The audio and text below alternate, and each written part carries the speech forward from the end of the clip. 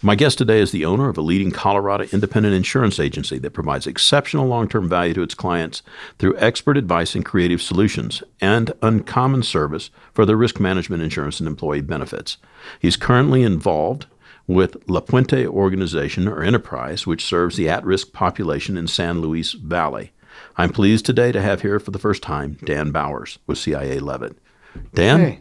Thanks, Bob. Question for you. La Puente Organization in the San Luis Valley. Where's that located? It's located throughout the valley. We've got food banks and transitional housing throughout. The main headquarters is in Alamosa, Colorado. Okay. Where the homeless shelter is, and as far as the shelter and things like that. And then everything kind of operates throughout the valley based out of that hub, the corporate headquarters there. So what caused you to get involved? I bought an agency in the valley in 2001, insurance agency. And shortly thereafter, I'd met a gentleman by the name of Lance Cheslock, who's the executive director for La Puente. And he impressed me. I mean, that's really it. He impressed me. I got involved with La Puente because of the executive director. He's the kind of guy that if he wasn't in the not-for-profit world, he would be a multimillionaire somewhere else. But he's down there busting his tail every day for $35,000 a year because he believes in his mission. And I thought, well, I'm into people who believe in what they do. And that was what this guy was all about. And obviously their mission was to serve the homeless and the underserved and children as well. And so for me, what's not to like about that? Well, that's interesting to watch folks get involved, with passions and so on. Where do you suppose that your passion for being involved in this organization came from? I don't know if I've ever given it a lot of thought. I mean, my mom, I root for the underdog. And my mom's always rooted for the underdog. I'm sure that's where I got that. And she's always rooted for the underdog. And we're all a little bit of our brother's keeper. So I probably got that from my mom. But my dad gave a lot back. He was a businessman in Des Moines, Iowa. And he was involved, whether it be the YMCA or different charities there. And so probably a little bit of both, but my mom probably being certainly the bigger bleeding heart of the two, right? I mean, she's just a great lady. But so, looking at your youth and growing up, your folks pretty influential, you think, in your success in later years? Oh, without a doubt. I mean, they had their share of struggles.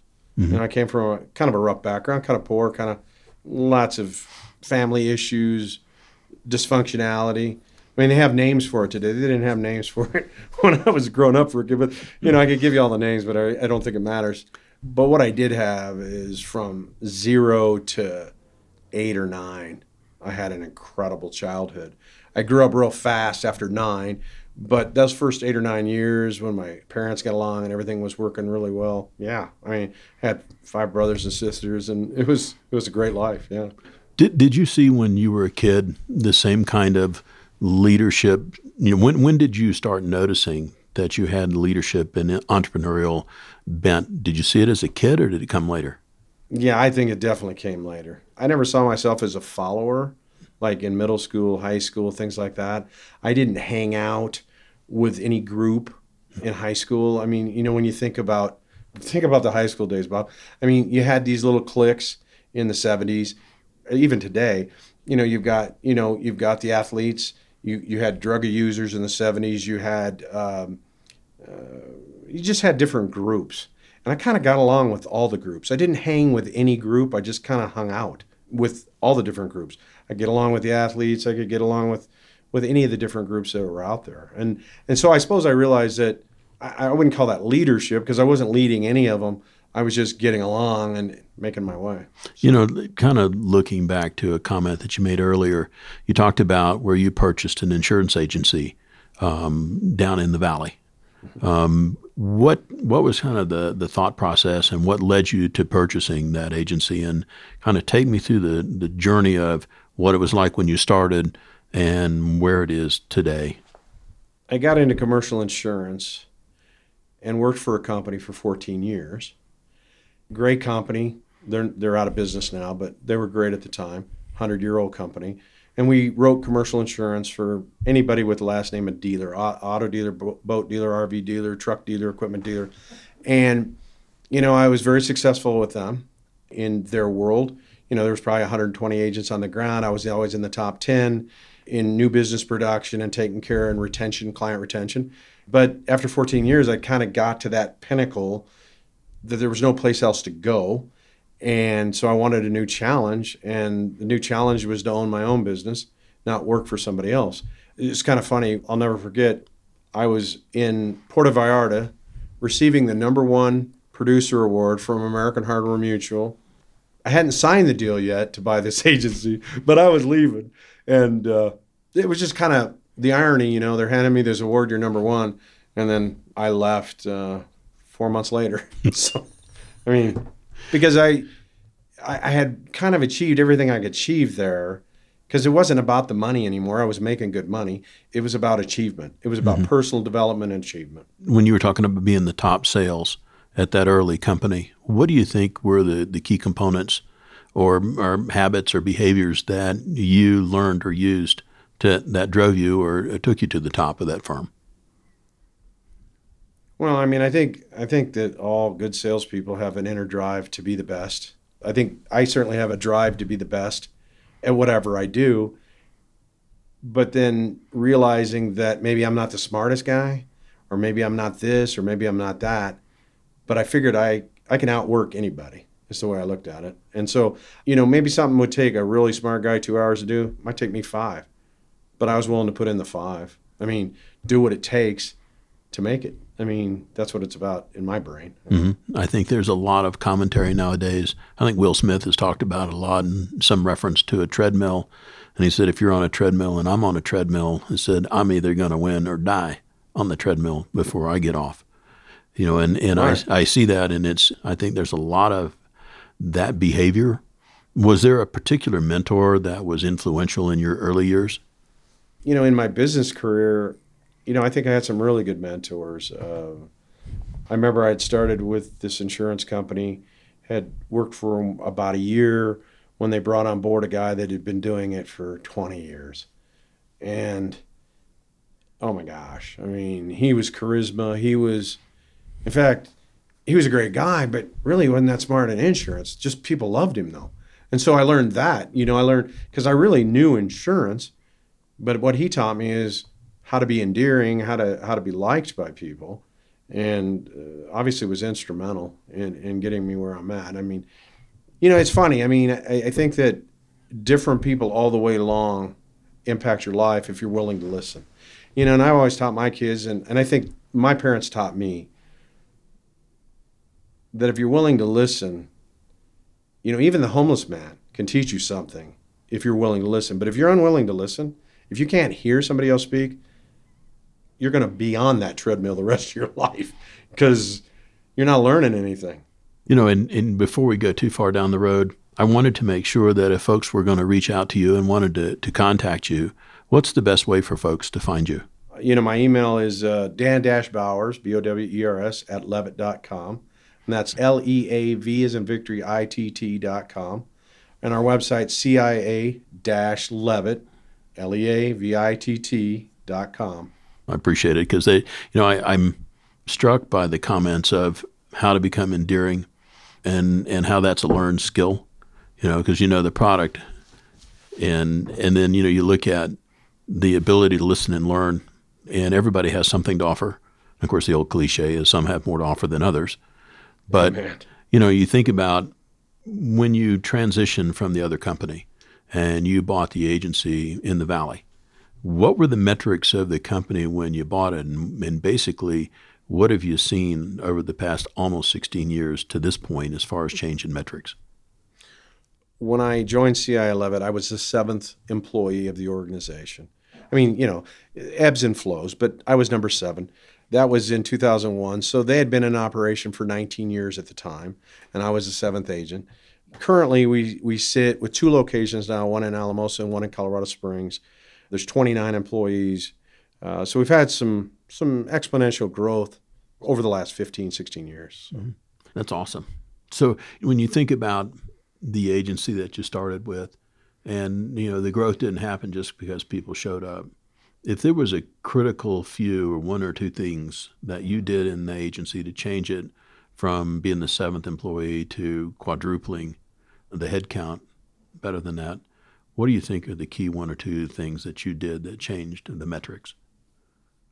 I continue to use my philosophy that hard work is what gets it done. If it takes 60 hours a week, it takes 60 hours a week. If it takes 90 hours a week, it takes whatever it takes. We've got a great team that we've hired that support our clients and our customers. I think one of the biggest factors is customer first. I mean, we take care of the customer. That's been my philosophy since I got in the insurance business. If you don't worry about your paycheck and how much you're making, but you worry about taking care of the customer, oh my gosh, you make a ton of money because you're taking care of the customer, and the money will follow if you take care of the customer. If you're worried about your own paycheck and you're worried about taking care of you, it doesn't work. That's to be said for any service-related kind of industry, that if you're more worried about you and you're more worried about the business and you're more worried about yourself, then the customer comes second, it don't work. And that's why you see a lot of businesses, in my mind, go out of business, because you take care of the customer. And if you take care of the customer, everything else works out. Money, profitability, everything. When you're looking at growing your business, and you start out and you're enthusiastic and you're going like, I have a vision for the company. In your history, do you think in the efforts to gather customers, was there one thing that you did that sticks out in your mind as one of the smartest things you did to grow your business? What I continually hear is when you bring new people on, what you instill is work ethic. That's the plan. Everybody that comes to us, that goes to work with us, they bring in different values and different work ethics and a different set of how they look at things. And, if they come from a world where the customer wasn't treated first, they find out pretty quickly that that's the most important thing in our office. Back on your thought on the one thing, I guess I would just expand on that customer first. I mean, when I say customer first, that means when a mistake, hey, we all make mistakes. Mistake is made in my office. The client doesn't have to go search a legal remedy to fix it. We take care of it. I mean, if we make a mistake, we're going to fix it. And literally that means what? Well, it means you call me up to add a car to your policy, and for some reason, because of humans, it doesn't get added to your policy, and day after tomorrow, your wife totals the car. You don't have any insurance because we didn't get it added. But that doesn't mean you didn't think you had insurance. You mentally have paid us for insurance. So yeah, I guess I just bought a $27,000 car or whatever it is. Do I want to? I don't like losing money just like anybody else. But we said we were going to cover it, so we take care of it. End of story. I mean, it's the right thing to do. It's the right thing to do, period. I mean, when I started this journey to become an independent agent in 2001, I'm going to plug the Levitt Group for a minute, just for a second. In my journey, when I decided that I didn't want to be an employee anymore, and I wanted to go out on my own and start my own business, I could have started my own business from scratch, taken all the exposure, all the risk, but I selected a partner. The name of the company is called Levitt Group. They've been around since 1953. At the time, they were probably the 50th largest insurance agency in the United States. Now they're about the 12th largest. And I partnered with them for one reason: integrity. What they say is reality. Yeah, we have legal documents. Yeah, we have legal contracts, but it's still a handshake. It's still doing business the old-fashioned way, knowing that nobody's playing a game, that, it is what it is. And I think that's how we also run our agency. It is what it is. I mean, there's nobody here to pull shenanigans. If we do it right, we appreciate a thank you. We don't get it that often, right? I mean, we're a service business, so you don't get a lot of thank yous. You just get, when there's a problem, you get to hear about it. Is there a person that you follow or that's been influential, whether it's a CEO or an author, that's made an impact on your business? John Maxwell. Mm-hmm. He's certainly provided inspiration over the years. I mean, Christian-based. Mm-hmm. I've read a little of everything and a lot of nothing. Mm-hmm. We were talking about, before we got on, we were talking a little bit about Richard Marcinko, the SEAL Team 6.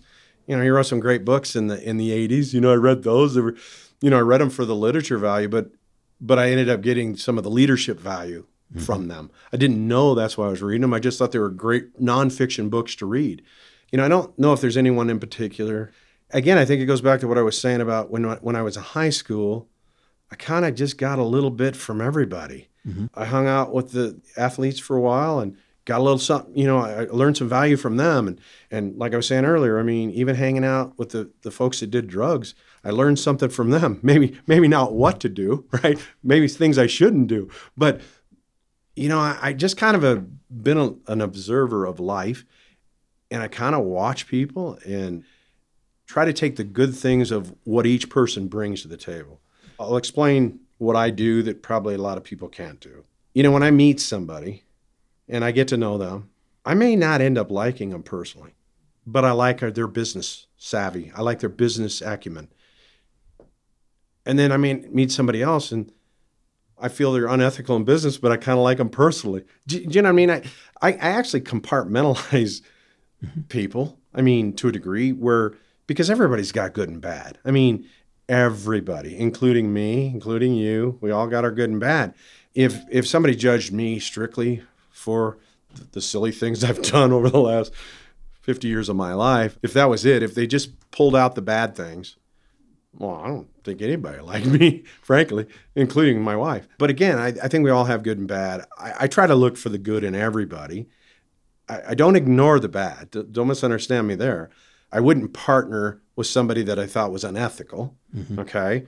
I may go out and go hunting, or I may go do something because I like that part of them, but I'd rather not do business with them because I don't like that part. And so I don't think everybody does that. I think people either like people or they dislike people.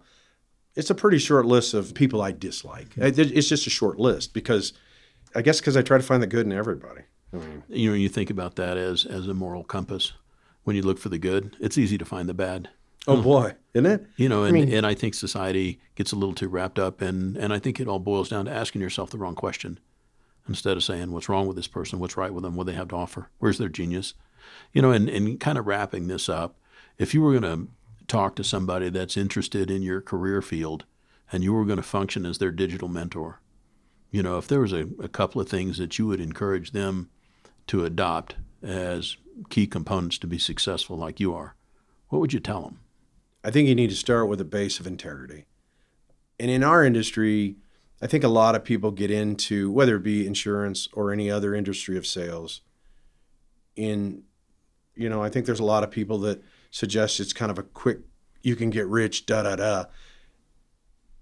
But it's really all about doing it the right way. If you do it the right way, you would end up doing very, very well. But you got to do it the right way. And so I think it involves integrity, persistence, hard work. Just kind of those basic rules that I think you learn growing up in Iowa. That's the way it is, in Iowa. Maybe it isn't today, but it certainly was 50 years ago when I was growing up, is what do you bring to the table? What do you bring to the table? It's interesting as you think about it and you bring new folks into the organization and you kind of go, and both of us have seen it, where they think there's a secret handshake. And if you just knew the secret handshake, you'd be successful. And the reality is, I think, is the genius in doing small things well repetitively. What's that old thing about, the martial artist? You worry about the guy that knows 10,000 moves and he practices them, or you want to worry about the guy that practices one move 10,000 times. I'm more worried about the one that practices one move 10,000 times, because at the end of the day, he really, really knows what he's doing. He's the master. Yeah, agreed. So to kind of wrap it up, Dan, I appreciate you taking the time. Really appreciate your support and helping out the folks in the San Luis Valley. Oh, yeah. That's a great place, and in fact, it is. It's a wonderful rural community. I'll be passing through there this evening after we get done here on the way to Durango, Colorado. And guys, I would encourage you to reach out to Dan if you can at CIA Levitt in Colorado Springs. Dan, thanks for your time. Hey, thanks, Bob. You bet.